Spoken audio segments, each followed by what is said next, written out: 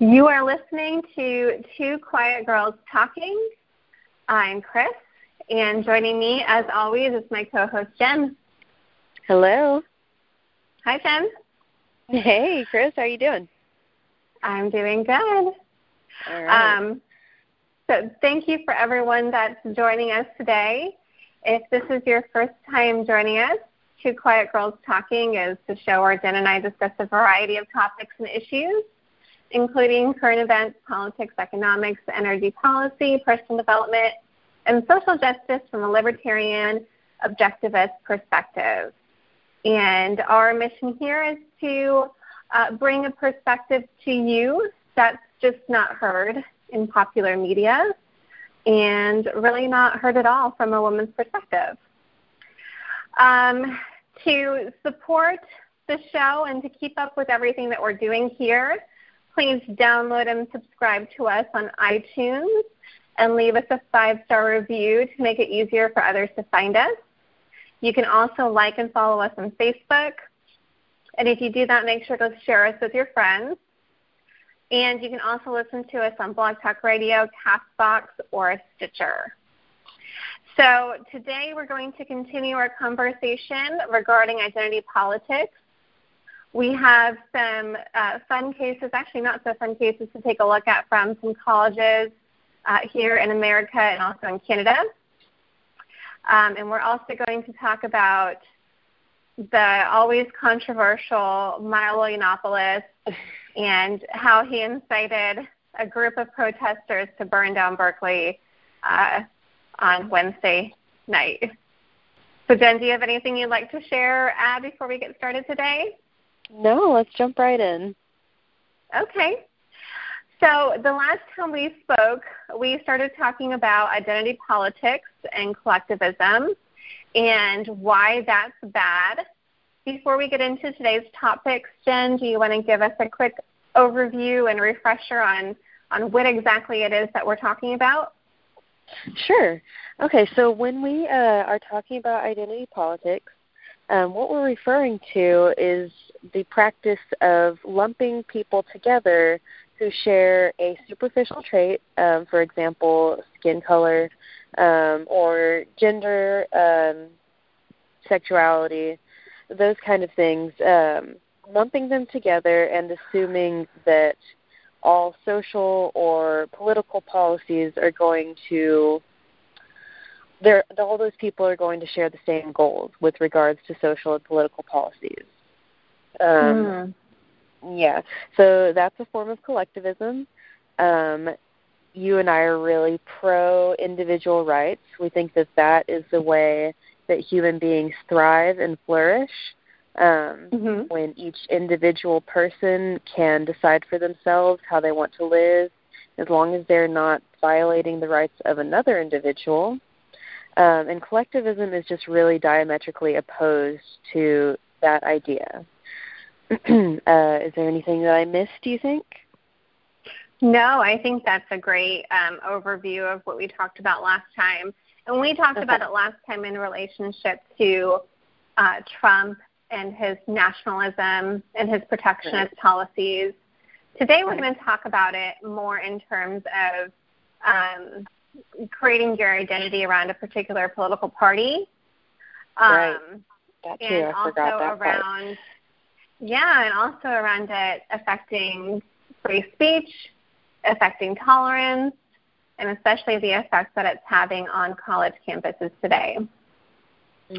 So to go into that a little bit, of course, everyone's familiar with Milo Yiannopoulos, or if you weren't, then you definitely were after Wednesday night.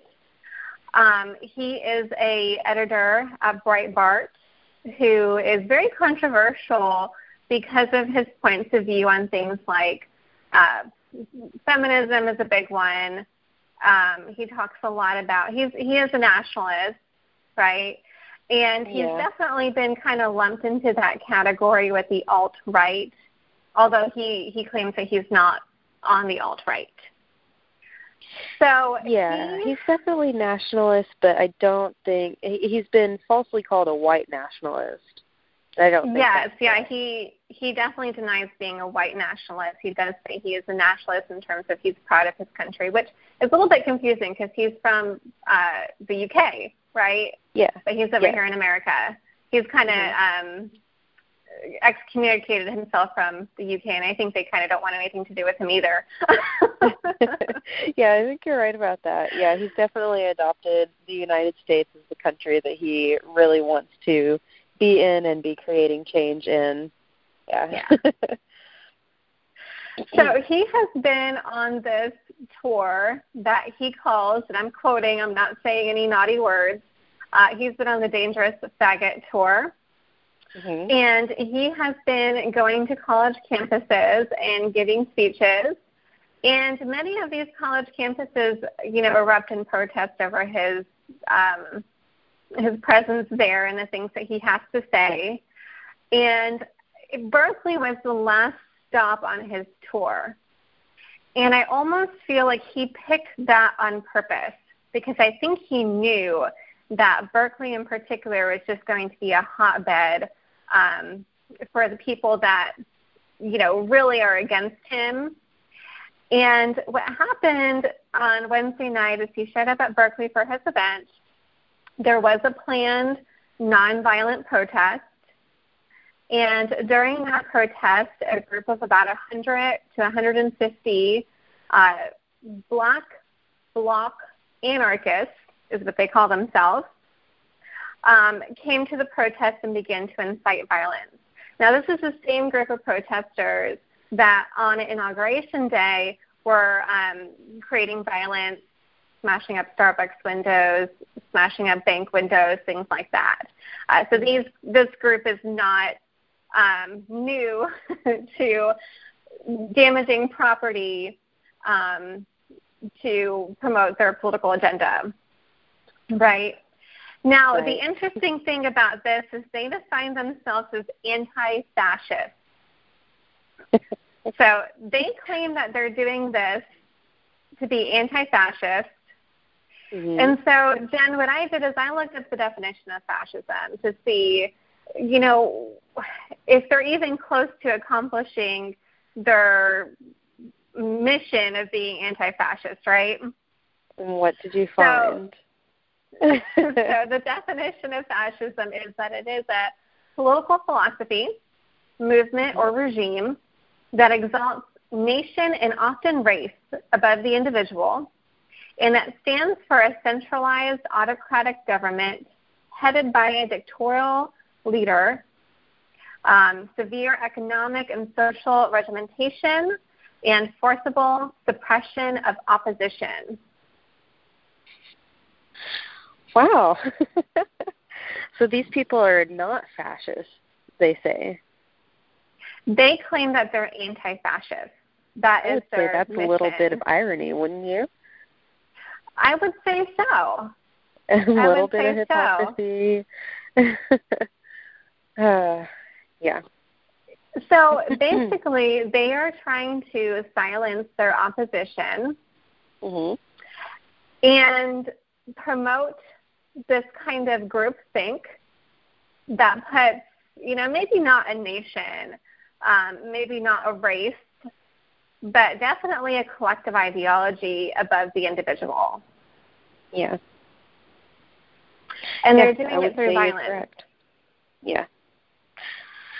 Yep, that's what we've got going on there. Yeah, the other interesting thing with these black bloc anarchists is that they also claim that they are using their free speech to stomp out hate speech. And let me just say there that those two things, they can't happen at the same time, okay? Hate speech is protected by free speech, is it not? It is. Yeah. Hate speech should not even be a thing, okay? Anything that someone says is free speech. Free speech is everything that you say. And the reason that we have that, because speech does not actually harm another person, okay? It does not actually take away any of their individual rights. It doesn't take away their property. It doesn't hurt them physically. It doesn't keep them from pursuing their own happiness.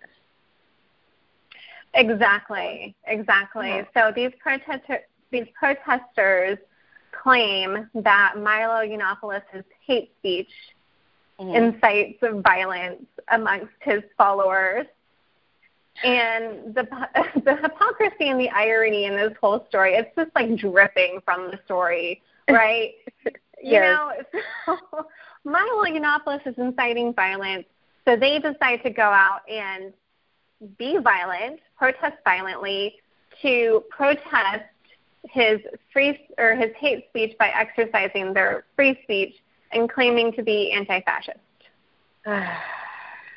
Yeah, it's kind of ridiculous. It's ridiculous and it's crazy and it doesn't make any sense. I don't know. Have you heard anything that's actually turned out to be true, that Milo Yiannopoulos has incited violence himself or his followers? I don't think any of them have. It's all been from their protesters.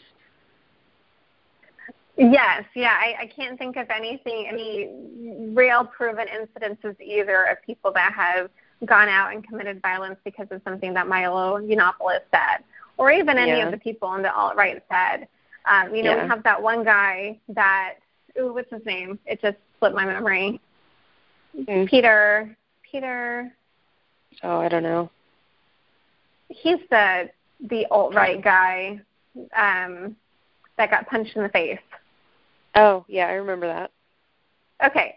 So he, yes, he's participating in disgusting, ugly speech, but the same people that say that he's inciting violence go ahead and commit violence against him and punch him in the face. Yeah. Yeah. So it's really strange. That's insane. A lot of these people are saying really terrible things, right? But I'm not going to go out and punch them until they start, acting on those words. You know what I mean? Right, because that's a very authoritarian way to act, right? And that is participating in fascism. That is basically beating someone until they submit to you. And yes, this person is disgusting and horrible and sharing horrible things with the world, but we all have the option either to engage him in discussion or not to listen to him. And that's probably going to lead to, much more positive change, much more people realizing that what he's saying is disgusting and wrong and hateful and not wanting to listen to him or give him a platform versus inciting violence and giving him that platform. Because look at all the news that Milo Yiannopoulos has created since last night. Right. It's all anyone's talking about. Yes, and then there's the other problem. So it gives these very public people a platform. It kind of creates, it gives them kind of a martyr type standing. People really feel sorry for them and start paying attention to them and start thinking, right, they get sympathy. Right, and they start thinking that the people that are opposing them are just really big bullies, and they become enemies of those people who are opposing him. But it also drives your everyday person underground that might sympathize with those ideas. These ideas get pushed into dark little corners where there are people talking about this stuff in secret, because they're afraid to bring these things to the light of day. These people are in secret, right? And so they're talking to each other about it. It becomes an echo chamber. Nobody is around that can hear them speak that might be able to talk some sense into them. It just gets more and more fringe, more and more radical, and it's just not a good thing. It's a good idea to have a free exchange of ideas.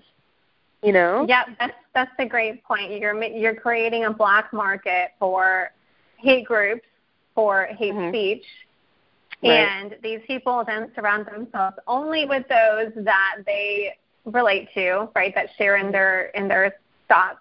They're not participating in dialogue with someone that might be able to show them a different way or a different point of view. Mm-hmm. And so this group, it just festers, and they participate in groupthink, and that's often how violent acts or the thought of a violent act starts to be planned and come to fruition. Right. And so, sorry, go ahead. I was going to say, something that might happen driving these people underground. What I'm thinking of is just various news stories that I've seen, and I don't have any of them pulled up. It just popped into my head. But universities that are wanting to create spaces where no white people are allowed, right? Right. Or places that are saying, hey, if you're white, you can't speak up, right? So right. So what are all these white people going to do? They're going to be driven underground. They're going to think that they can't say what they're thinking around other people, and then they band together, and you get identity politics, right? All these people are banding together. Their identity is non-white, right?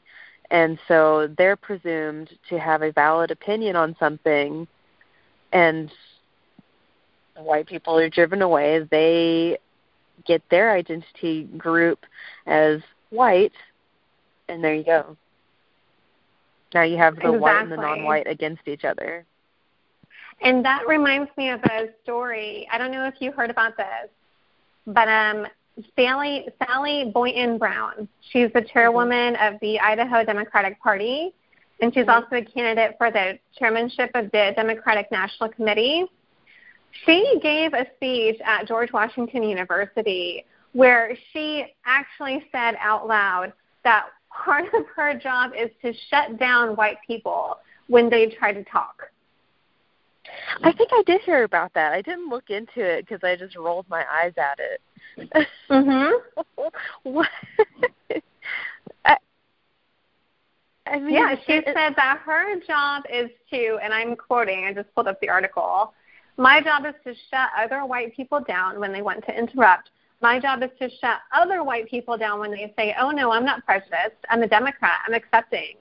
My job is to make sure that white people get that they have privilege. Oh, my gosh. And that's racism right there. Oh, that's blatant racism. Absolutely. Now, okay, we have regrets. Can I read you a quote that I wrote down that I thought was pertinent to this subject? Yeah, of course. Okay, so, and I'm sure everyone's heard this. It's Martin Luther King Jr. in his I Have a Dream speech. And he says, I have a dream that my 4 little children will one day live in a nation where they will not be judged by the color of their skin, but by the content of their character. And I love that quote. I've always loved it, and it's probably the most famous thing he ever said. And it just seems like we've regressed so far from that, you know? Yeah. I mean, oh, gosh. Yep, I think that you're exactly right. You're exactly right. Oh, my gosh. Yeah, it's just crazy.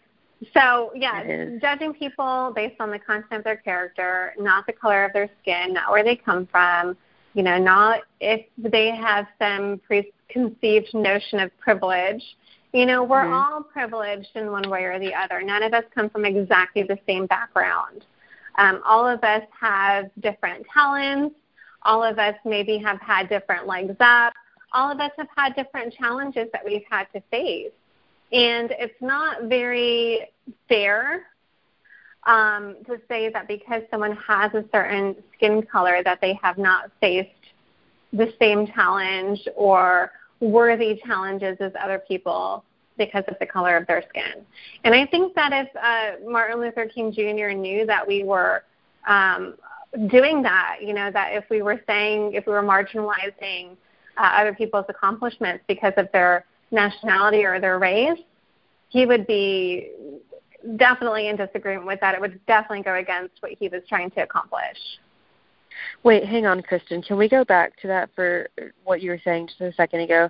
Are you telling me that people have different experiences even if they have the same skin color? Is that what you're saying? I am. Is that shocking? That's crazy talk. That's crazy. I know. That must be the most controversial thing I've said on the show so far. No, so I was listening to Jason Stapleton today, and he mentioned, like, if you make, like, I don't know, like $36,000 or something a year in the United States, you're, like, in the top 1% of earners worldwide. Yeah, absolutely. It's I mean, if you want to talk about privilege, you know, anyone that is here that's making over $36,000 a year is incredibly privileged. Simply being born here gives you privilege, gives you such a leg up versus being born anywhere else in the world. Because we have opportunity, we have freedom, we have liberty. And a lot of countries don't. They don't have the same opportunities that we do. When you give people a rule of law and you give them a lot, well, not give them, we have these things. When the government is not stamping out our liberty, people do great things, become a really great country. And, you know, there's a lot of Western countries that are really, really good as well. I'm not going to say that, like, if you're born in Canada, that you're going to be in the, you know, the bottom of the world pool or anything like that. No, there's plenty of countries that are. Hey, I have family in Canada. I'm just joking. I love our Canadian brothers and sisters. Yes, I do too. All right, so anyway, those people in Berkeley are crazy. People in Berkeley are crazy. You know who's, like, just as crazy, though? What? Who? People that go to Yale. Oh, gosh. Yeah, tell me about those people. Oh, speaking of privileged. Yeah, those people are very marginalized, all those people at Yale. Man, they've had hard lives, haven't they? I mean, the chance that a Yale graduate could go into the world and succeed is just so small. You know, they're just marginalized people. I know they are. I know. I feel really sorry for them. I do too. Okay, so what are you talking about? Tell me what incident you are referring to. Sure. So what I'm talking about specifically is what I ended the show last week with. The event that happened at Yale with Professors Nicholas and Erica Christakis, who were forced to resign from the university because they spoke out against the university's policy on Halloween costumes. So to give you some background here, Professor Nicholas Christakis is a master and professor of social and natural science at Yale. And his wife, Erica, works there as well. She's an associate master and also an early childhood lecturer and educator. So I bring this background up because, number one, they're both deeply involved with the students at Yale. A master at Yale is someone that's decided to live on campus and basically make themselves available to their students 24 hours a day, 7 days a week. They're trying to give them this immersive educational experience, right? Okay, so they must have done something really, really horrible. I mean, they had to have. The other reason that I bring it up and find it interesting is that he's a professor of social sciences. She is a lecturer in early childhood education. So both of them have a background in how children and young adults and people in general form relationships with each other and grow and develop, right? They seem to have a really good amount of knowledge on that subject, especially enough to be teaching at Yale. So in Halloween of 2015, the university committee urged students not to wear racially or culturally insensitive costumes for Halloween. And Professor Erica Christakis responded to this email, and in her response, she did acknowledge the spirit of avoiding hurt and offense, But she also questioned whether university administrators should take a role in asserting social norms, or if the students should have the space and freedom to shape their own social norms. And she also asserted in her email that her husband, Nicholas, felt the same, and that his opinion is that if you don't like a costume that someone's wearing, you should either look away or you should tell them that you're offended by the costume and why. So he's encouraging students to talk to each other, and he made the statement that free speech and tolerance are the hallmarks of a free and open society. Can I jump in here for a second? This just reminded me of something. So I have a toddler, obviously, and I read books on child development and things like that. This just reminded me of the scenario of your kid gets into a fight with another kid, on the playground, and the question is always, do you intervene or do you let them try to work it out? And the prevailing wisdom is that as long as nobody's getting hurt, let them try and work it out themselves, right? Because that's how we learn to relate to each other and be polite to each other. And it just jumped into my head as you were reading that. So children should be allowed to learn to talk to each other and talk through their issues versus having an authority figure jump in and take care of it for them. Yes, as long as nobody is getting hurt, yes, they should be allowed to work it out for themselves, because who knows, they might actually learn something. Yeah. Well, funny thing is that in this case, students at Yale were outraged that Professor Christakis would say that they should talk to each other. They said, and I'm quoting, "We were told to meet the offensive parties head on without suggesting any modes or means to facilitate these discussions or to promote understanding." So Yale students needed to be told how to talk to each other. I'm sorry. Obviously, these kids are not prepared to succeed in anywhere in the real world. They are really disadvantaged. We should start a charity for the kids at Yale to teach them how to function in society. Oh, my gosh. I feel really bad. I wonder where that comes from.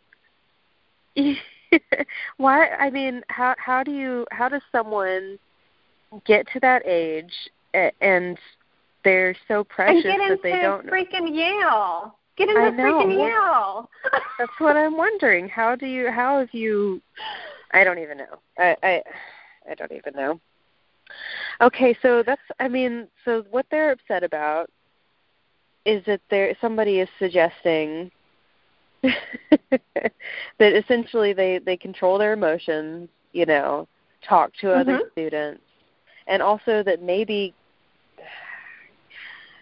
it's all right to sometimes be offended.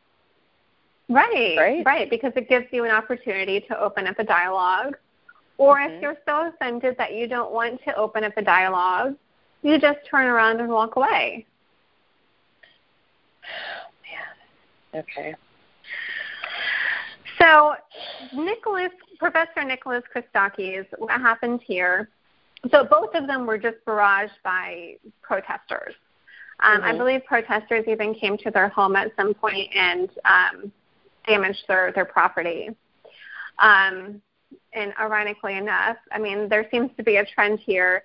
They claim that these Halloween costumes incited violence or promoted violence, and then turned around and damaged their property. But we won't go there.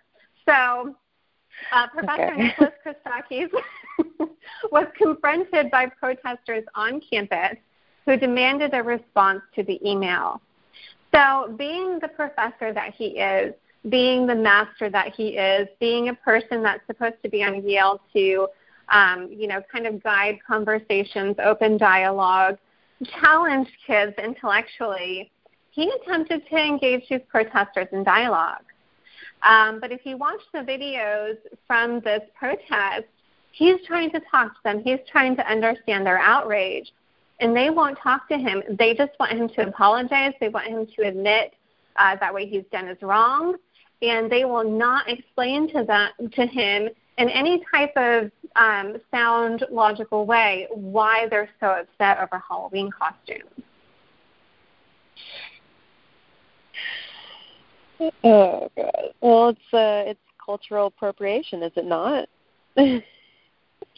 Apparently, but there was no dialogue around how and why it's cultural appropriation, what's wrong with it, why appropriating other cultures is so offensive, why it's so wrong, why it might incite violence or trigger memories of violence from a marginalized group of people. There was no conversation about that. There was just a demand for an apology.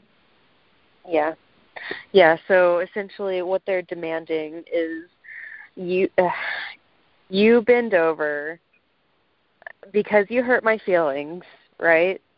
And now we're just going to absolutely crucify you. Oh, my gosh. Yeah, basically. So crazy. Understandably, both of the professors ended up resigning. They both decided that it would be better to go back to their respective fields and to no longer teach at Yale, which is really sad for Yale because obviously they lost two very devoted professors who really seemed to want nothing more than to engage and challenge their kids. Yep. So what is going to happen to higher education if this continues happening? Where does this go? How far do they go? That's a really good question because it seems to me that the reason that you go to college is to learn, right? Not to have what you already believe to be reinforced, but to hear other points of view and to learn especially how to think, right? And how to, if you do have a certain point of view that you feel strongly about, how to defend that point of view, not how to yell and scream and stomp your feet until the other person submits, how to defend your point of view through constructive dialogue. So you don't, are you saying that you don't go and bust up somebody's property if they don't agree to? That's typically not the best way to promote understanding. Shoot. But what do I know? Well, not much, Kristen. You are not at Yale, okay? You're not at I'm not. School. No. I know. I wasn't smart enough to go to Yale. Dang. So here's something interesting. Like when all this cultural appropriation stuff started coming out, I could kind of understand, why some costumes might be offensive to certain people. But it seems a little bit weird to me, and it's been going in a very strange direction. Like particularly, there's been a lot of attacks on science fiction writers, right? For they get mad at them for writing a character that is some kind of minority if they're not that kind of minority. Isn't that crazy? Wait, really? Wait, okay, so give me an example of this.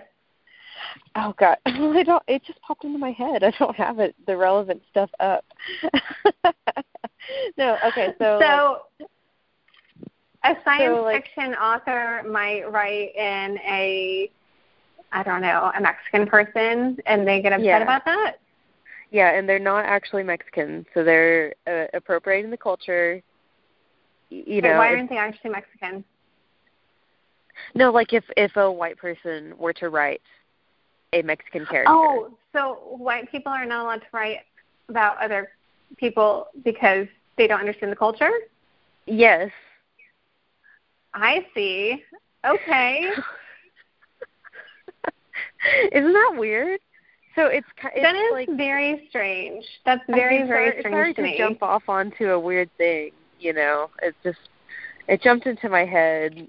It's this refusal of people, this refusal of the social justice warrior crowd to allow someone to get into another person's shoes, via a costume or imagination, any kind of thing like that. And it doesn't make sense to me.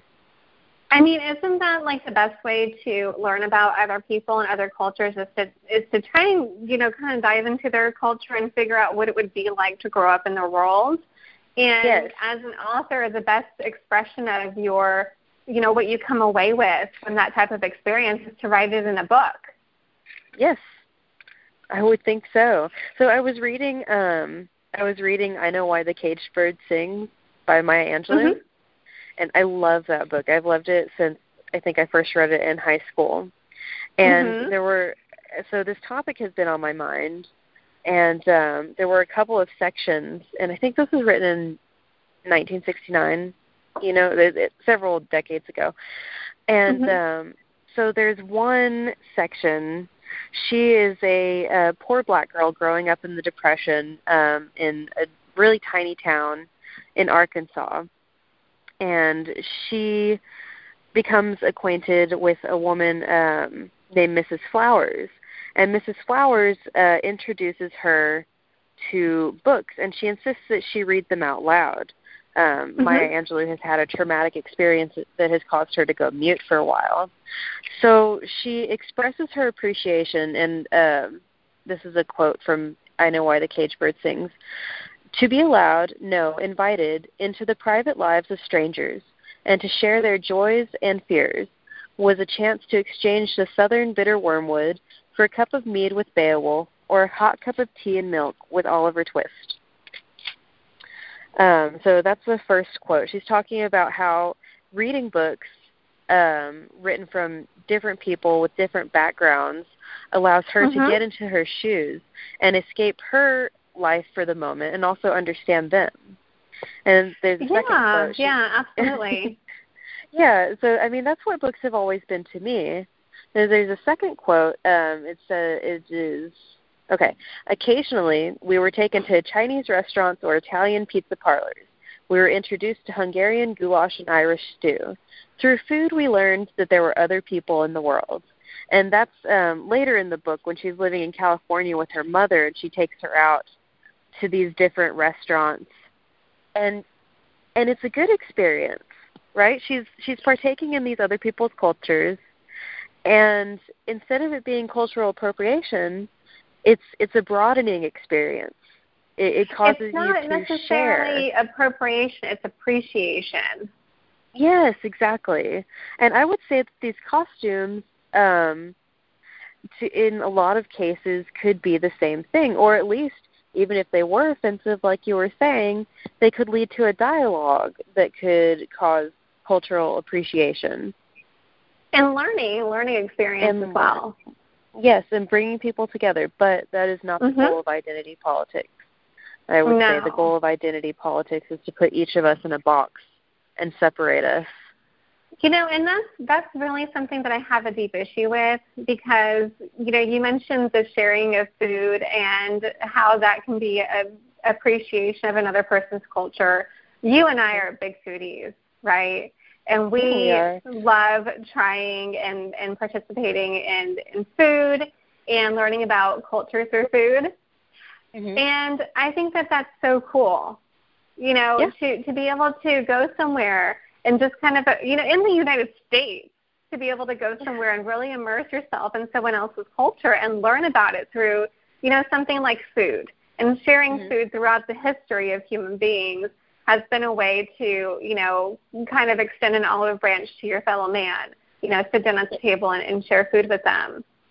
So why is it that these people that are supposedly for diversity or supposedly for tolerance are trying to prevent people from participating in and learning about and appreciating other people's cultures? I don't know. Maybe why do they want to say you were born? Yeah, why do they want to say you were born this way? So you're only allowed to experience the world through this viewpoint. Yeah. And you're not allowed to know about or learn about or appreciate or say that you maybe sympathize with or empathize with someone else's experience. So I when I was watching that debate, Professor Peterson said something that I think applies here, and that was, one of the women he was debating was talking about compassion. And he came back and he said, I can't remember the exact wording of it, but he was talking about how having excessive pity for people is not good. Right. And compassion is not the only virtue there is. And I thought that was really interesting, too.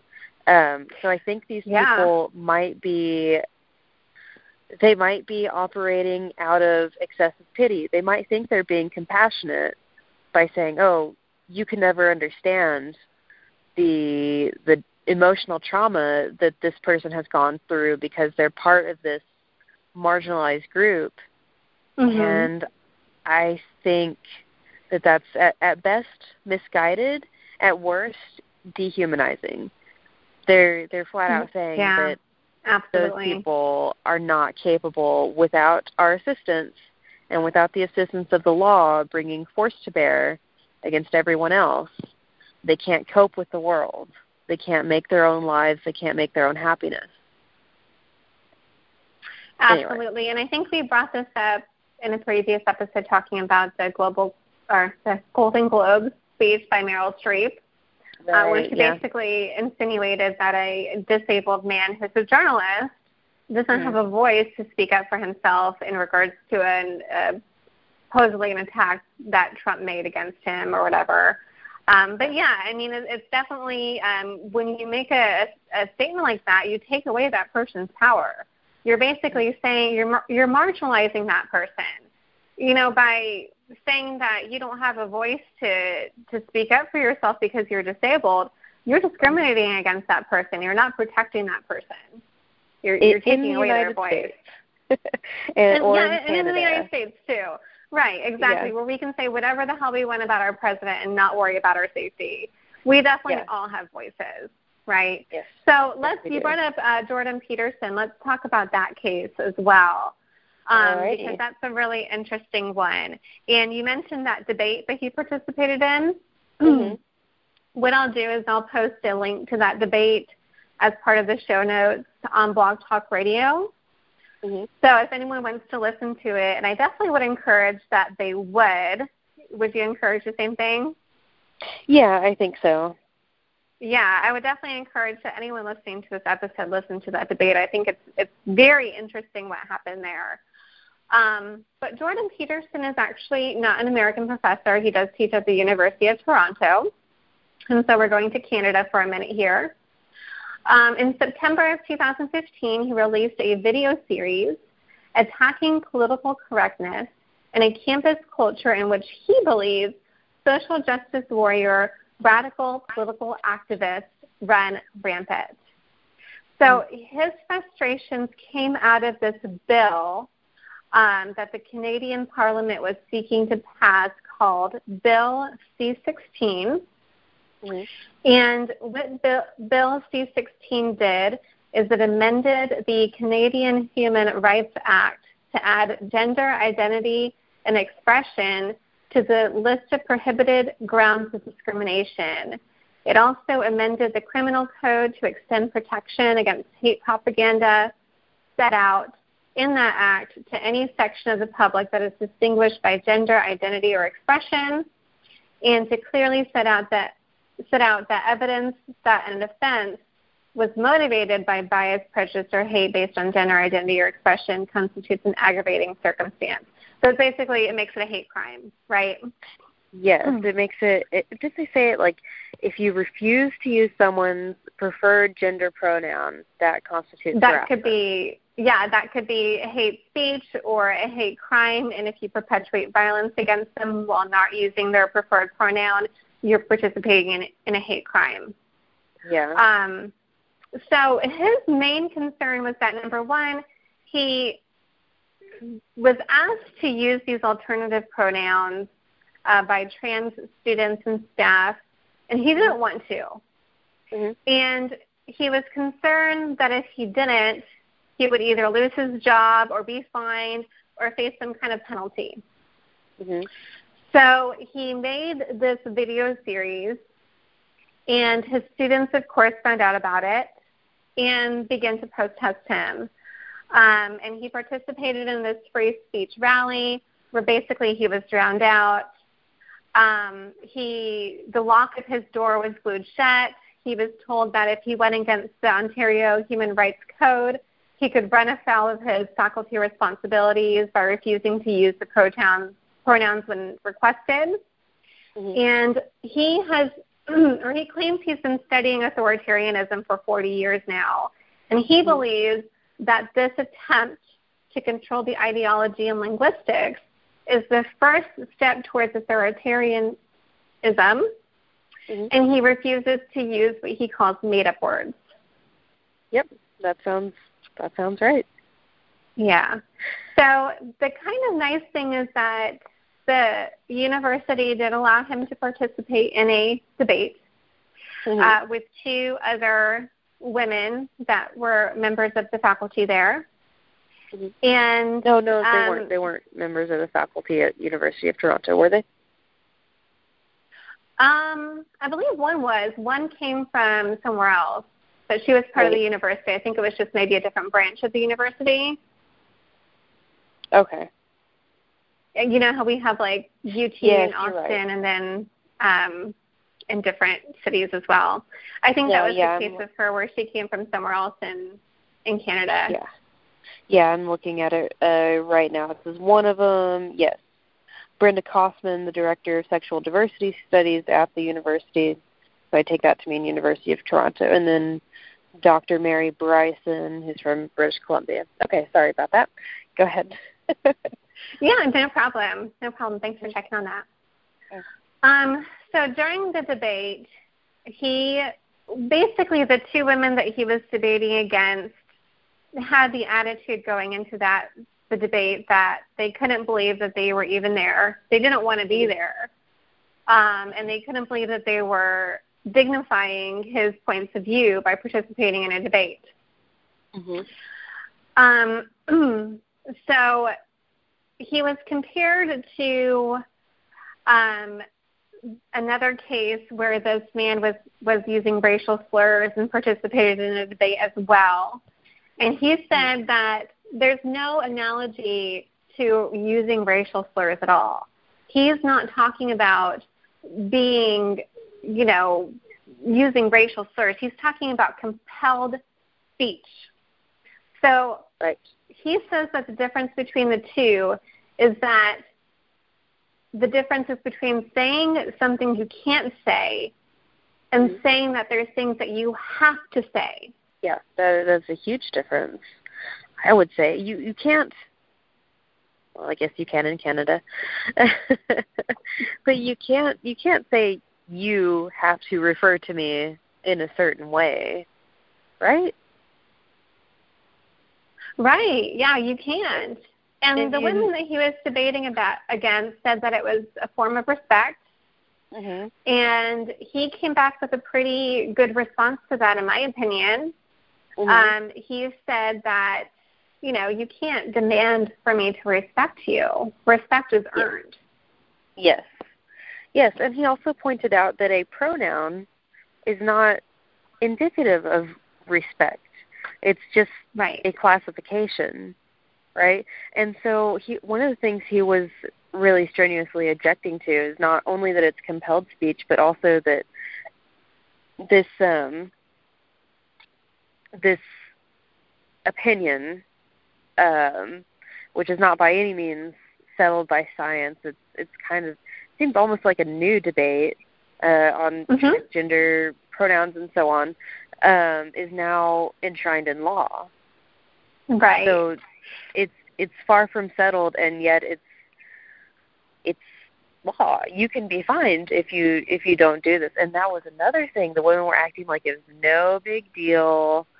You could be fined. And one of them even mentioned, like, in such a blasé way, like, if you don't have the money, then your assets will be seized. If that's not the total amount of the fine, then your wages will be charged. No that's so boring. Big deal. Yeah, it's no big deal for the government to come after you and seize your assets and garnish your wages. It's okay. Not a big deal. You're not in jail. Mm-hmm. Which is crazy. So we hadn't discussed this beforehand, but one thread that I'm noticing through all of these is absolute disrespect for property rights. Right. Yeah, and that's a big one. I know that is not necessarily super related to identity politics, but I just want to make a little note. I think that is an interesting connection that all of these things have in common, is just no hesitation to damage someone else's property or seize their property whatsoever. Just go right ahead. Mm-hmm. It's just a natural consequence, and by golly, they should deal with it. Well, they said something mean, and so they're allowed to have their property destroyed because of that. So Kristen, so these women are pointing out, like, it's not such a big deal just to call someone what they wanted. So shouldn't he just capitulate, just say what it is that they want him to say, and it's no big deal? What do you think? Well, that's interesting that you point that out, because that was the next point that I wanted to make. So the women that were there were talking about, gender identity and expression being a social construct, and how that relates to what he was arguing for, which is freedom of speech. Mm-hmm. And the woman said that freedom of speech is also a social construct and only has been a part of our culture since the Enlightenment. Mm-hmm. And, so if you're going to argue that gender identity is just a social contract or social construct, then freedom of speech is as well. So this is what he responded to that with, and I think this is a very powerful statement. And this also definitely relates to the Christakis and also to Milo Yiannopoulos, right? Mm-hmm. So he said, people get stronger if they voluntarily expose themselves to things they are scared of and are disgusted by. And keep in mind that he's a psychology, his background is in psychology. Right. Hallmark of clinical psychology and a hallmark of human adaptation.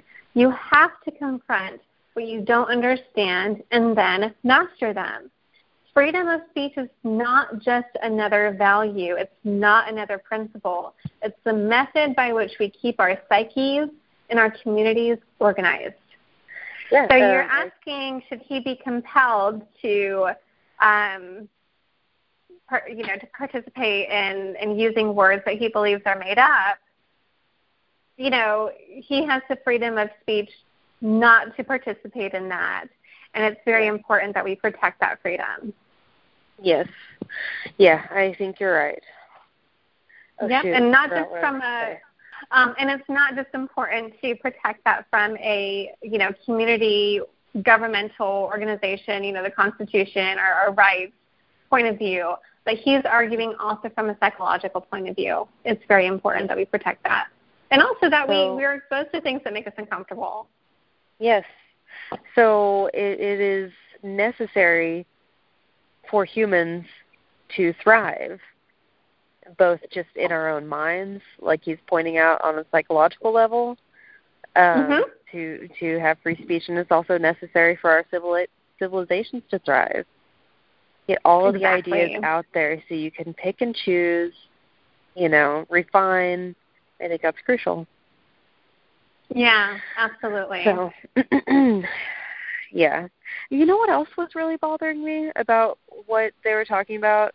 I think it was just one of them. Which one was it? Cosman, I believe, the lawyer. Mm-hmm. She kept talking about how that we have these human rights, right? And this is a little bit different in Canada. Their constitution is not the same as ours. But she's talking about our human rights are subject to reasonable limitations. And that drives me up the wall. Mm-hmm. You have rights, and that's that. You have that right. There is no reasonable limitation. The reasonable limitation would be when you're violating someone else's right. And that's it. That's the only limitation that you should have. That is how we thrive. that's how we function. That's how we build great societies. It makes me crazy. Exactly. Just a little bit of trimming here so you don't hurt someone's feelings, and just, lop a little bit off right here. It's, anyway. Yeah, no, that's a great point. That's a really great point. Yeah. All right. Well, we're running a little bit low on time. Do you want to go into the last case real quick? Sure. Yeah. That one is Anthony Esselin? Yes. Okay. So this one, it's a little bit of a shorter case, but I found it really interesting because, I'll just talk about it. So Professor Anthony Esselin, he is a professor at Providence College, which is a Catholic college in Rhode Island, and he is a Catholic professor. So I'm not too sure how many of our listeners will be familiar with how Catholic universities work. But, a Catholic university, usually there's people from all different backgrounds. I attended a Catholic university, and I'm not Catholic, but there were definitely, there's definitely a conversation that's constantly happening around the Catholic faith. And there's definitely a promotion of Catholic values, and you kind of know that going into it, right? There's a big church on campus that people go to and things like that. So it's not uncommon to encounter a professor that is vocally Catholic. And you'll also encounter professors from other backgrounds as well. I think I had a professor that was actually from the Middle East. I had Jewish professors. I had professors from all over. It was definitely a very diverse experience there. So you're saying they don't discriminate? No, they welcome people from all different backgrounds at Catholic universities. It's not just Catholics that go there. So Professor Anthony Esselin, he writes for a organization called Crisis Magazine. And he saw the diversity activism that was happening on his campus, and he felt like the activities that were taking place were directly unrelated to promoting diversity. And he wrote 2 articles about this. And one of the articles, he said that to him, diversity means that, as a professor, a youth from Nigeria or Morocco should be welcomed with genuine friendship and openness to what he has experienced of the world beyond our American horizons. He's grateful for students to whom he can ask, how do you say our Father who art in heaven in their language of origin? What's it like to live in Lagos?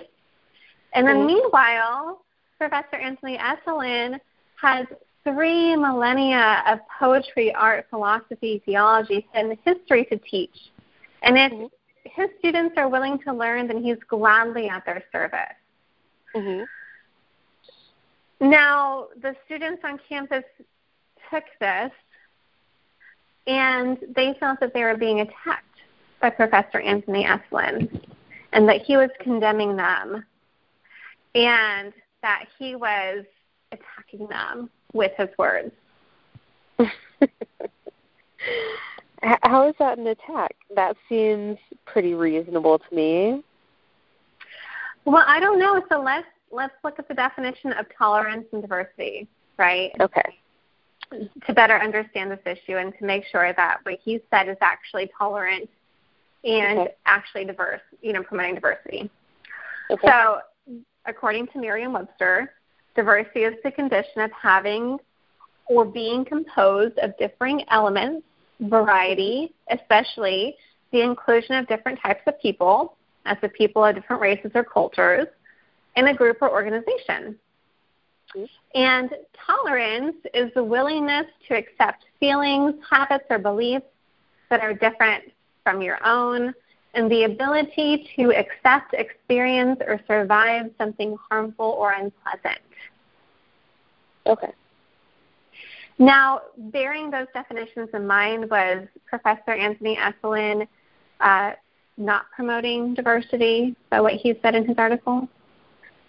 I don't think so. It sounds like he's being pretty welcoming of different kinds of people. Was he being tolerant? Yeah, he sounds like he's being pretty tolerant. Now right? let's flip that. Were the students that protested his articles, were they being tolerant? Well, not of his point of view, no. No. Were they, promoting diversity? Were they welcoming other points of view? I'm looking at his article right now, and he points out that he's teaching from a ton of different cultures, because he's teaching Western civilization, right? And yes. Let's see. And I think I'm drawing also from his other article and from the podcast that we listened to, his interview. He teaches everything from Hebrew society to the Italian Renaissance, right? Mhm. Yeah. That sounds really, really diverse. Yeah, he's a professor of English at Providence College, and he's also a translator of classic works. Yeah. So, yeah, all of that sounds like a great deal of diversity, a whole lot of different stuff going on there. And can't he's drawing even from all kinds of different cultures in his teaching and in his writing. Mm-hmm. And he has a deep appreciation of that, and that's pretty obvious he was on the Tom Woods show, as well as Jordan Peterson was on the Tom Woods show, so those are really good shows to listen to. But you can when you listen to him talk, it is obvious how much passion he has for what he teaches and how much appreciation he has for history. He says, yes, it does. It's very apparent. He says, regarding if he is talking about we're going to study ancient Greece, they roll their eyes. He says, same old, that same old array of wildly diverse cultures. What they want instead is a variety of views regarding current events, or rather an institutional sanction for their own views regarding current events, insofar as those views have to do with race, sex, ethnicity, creed, and so forth. Yeah, and he mentioned Voltaire as well as very popular, and he was definitely poo-pooing Voltaire, which was pretty funny. Yeah, I thought that was funny too. So, yeah, what he's saying here is they're saying that they want diversity, but they don't actually. What they actually want is sameness. They want things to be looked at only from their point of view, which they think they already know. They're coming to college and they want to teach the professor, right, about diversity and tolerance. This guy who has a huge breadth of knowledge of history and art and literature and everything you could imagine, and it's regarding Western civilization, which engulfs so much. And yet he's the ignorant one. I just can't wrap my head around that. And by the way, his course sounds like a lot of fun, doesn't it? It sounds super interesting. Yeah. His course sounds awesome. He wrote a book called that I want to read. What's it called? He's actually written a couple of books that I really want to read, but there was one that was pretty funny. Let me see. 10 ways to destroy the imagination of your child. Oh, that sounds good. I need to get that. That sounds like I could add it to my parenting arsenal. Yes, but this is the one that I wanted to read. It's on Dante's Purgatory, a study of Part 2 of the Divine Comedy. It sounds very, very interesting. But he has a huge library of books that he's written. That all sound very, very good, especially if you have an interest in English literature. Oh, man. I've got to check that out. I really do. Yeah. Oh, and the Politically Incorrect Guide to Western Civilization. That sounds pretty good as well. So, Jenny, in wrapping up here, What are your final thoughts? What can we take away from what we've learned today in regards to identity politics, and why is it dangerous? Okay, so if I were going to say anything, and I would probably say the same thing on every single show, individual rights, y'all. Okay? Respect people as individuals. Don't try to lump everyone into a box. I mean, I feel silly saying that, you know. Mm-hmm. I feel very silly saying that. It's like what we learned in elementary school. Don't judge a book by its cover, or people by the color of their skin, or whatever. But it's so true, you know. Each person needs to be taken on their own merits, not from whatever category you think they may fit into. Right. I mean, that's what I would say. What do you think? Yeah, absolutely. I mean, the one thing that I've taken away from all of this is, you know, how dangerous is it, how dangerous collectivism is. Not only does it try to lump people into just one category, you know, it tries to get us all thinking the same, doing the same, worrying about the same, having the same experience. And if you have anything other than that, your experiences are immediately dismissed. And you're the enemy. I would, with that? I said, and you're the enemy.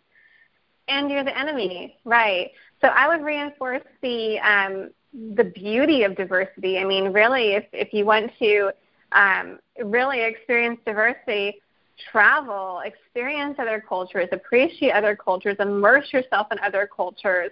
Don't be afraid of other cultures or offending people by appreciating their culture, because you can learn so much by sharing your experiences and by learning about other people's experiences. And it's not right to marginalize other people's experiences. Yes, and also invite intellectual diversity, right? Just seek out things that you don't know about. Seek out points of view that aren't your own. Avoid the echo chamber. Yeah, absolutely. Crucial. Absolutely. All right. Well, that was fun. So I just want to say thanks again to everyone that's joined us this week. We'll be back again in 2 weeks, of course. You know, topic undecided as of now, but I'm sure we'll come up with something fun to talk about next time. If you enjoy the show, we would really appreciate it if you subscribe to us on iTunes, and especially if you left us a 5-star review, because that helps other people find the show. And also share us with your friends. If you're finding this information valuable, we would love to have other people listening to the show and to grow the show. You can like us on Facebook. You can also listen to us on Blog Talk Radio, Stitcher, or CastBox. So thanks again for everyone for joining us today. Bye. Talk to you in a couple weeks. Bye. Bye.